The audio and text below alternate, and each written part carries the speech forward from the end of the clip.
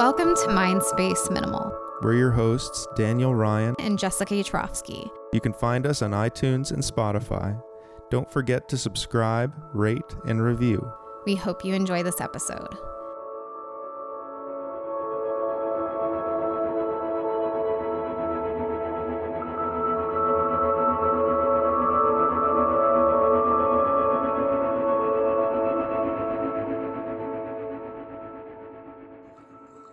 Oh, hypnosis and film.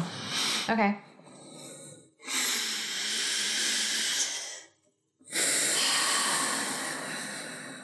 We could do a hypnosis countdown. That'd be a good way to start an episode sometime. And then people just drive off the canyon. Yeah. Oh, because clearly all the people listening to us are in LA, not New York. They'll be driving off the Topanga Canyon. Yeah. I assume they're driving somewhere. Okay. Welcome to this week's episode. This week's minimal-sode, hypnosis and film. So, Dan. Yes. Hypnosis, film.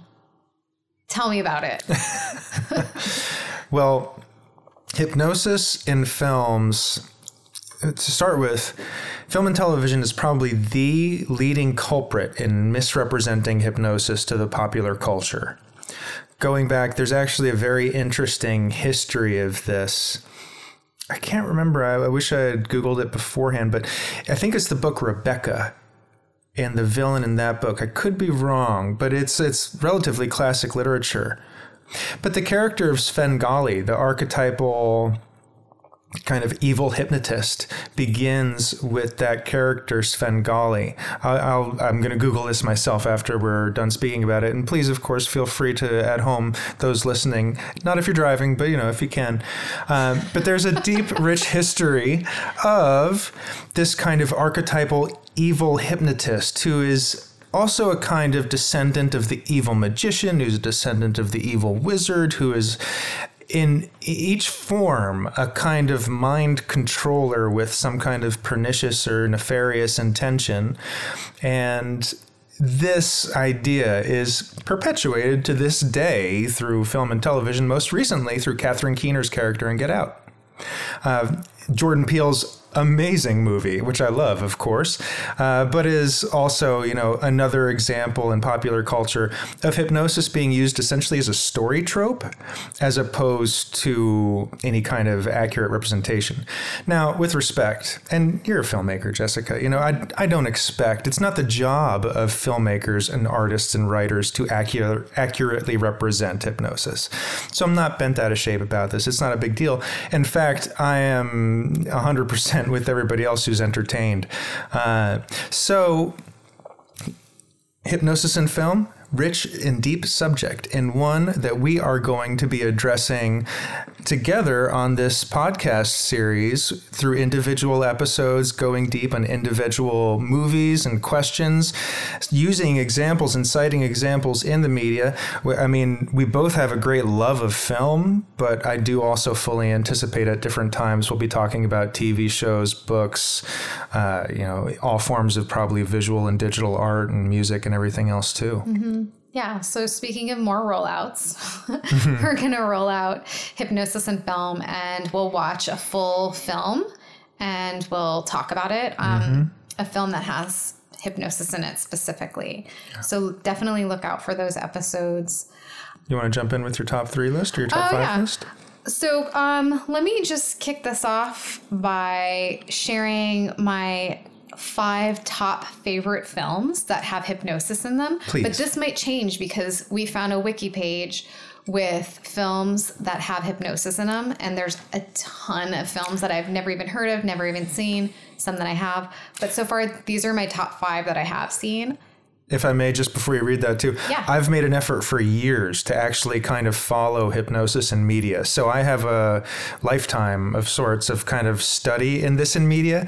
Now, I'm sure I've missed a lot of movies, which is what excites me about this series we're going to do, because I'm really genuinely excited to A, revisit some movies and then B, discover others.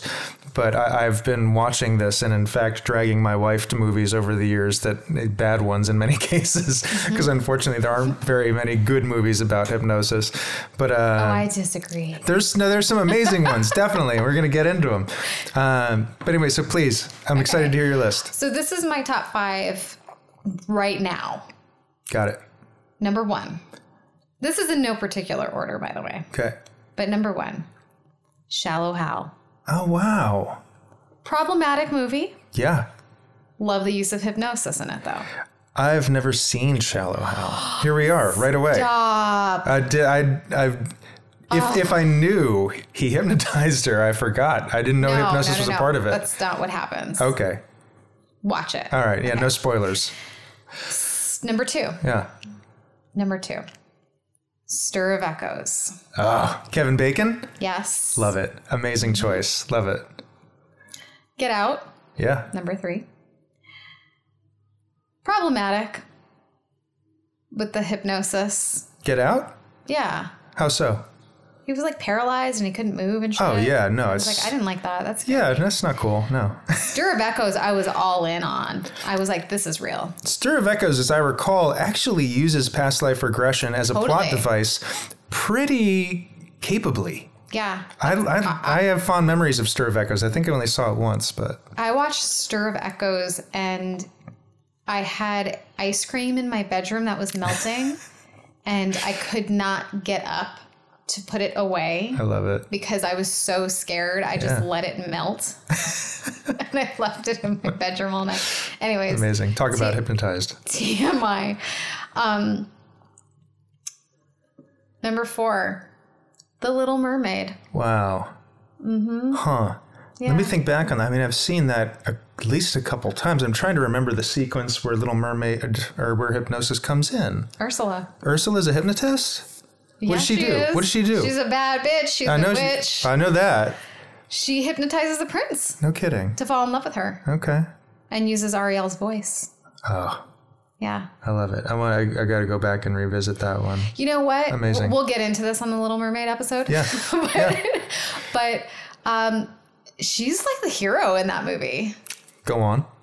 We'll get into it. Okay. I don't want to give it away. All right, we're gonna leave it. We're gonna leave it on the hot take right there. And okay, got it. And then the 5th one I have on here is Office Space. Huh? Yeah, totally. Mm-hmm. That one, I see that. I love that. It's great. That. Yeah.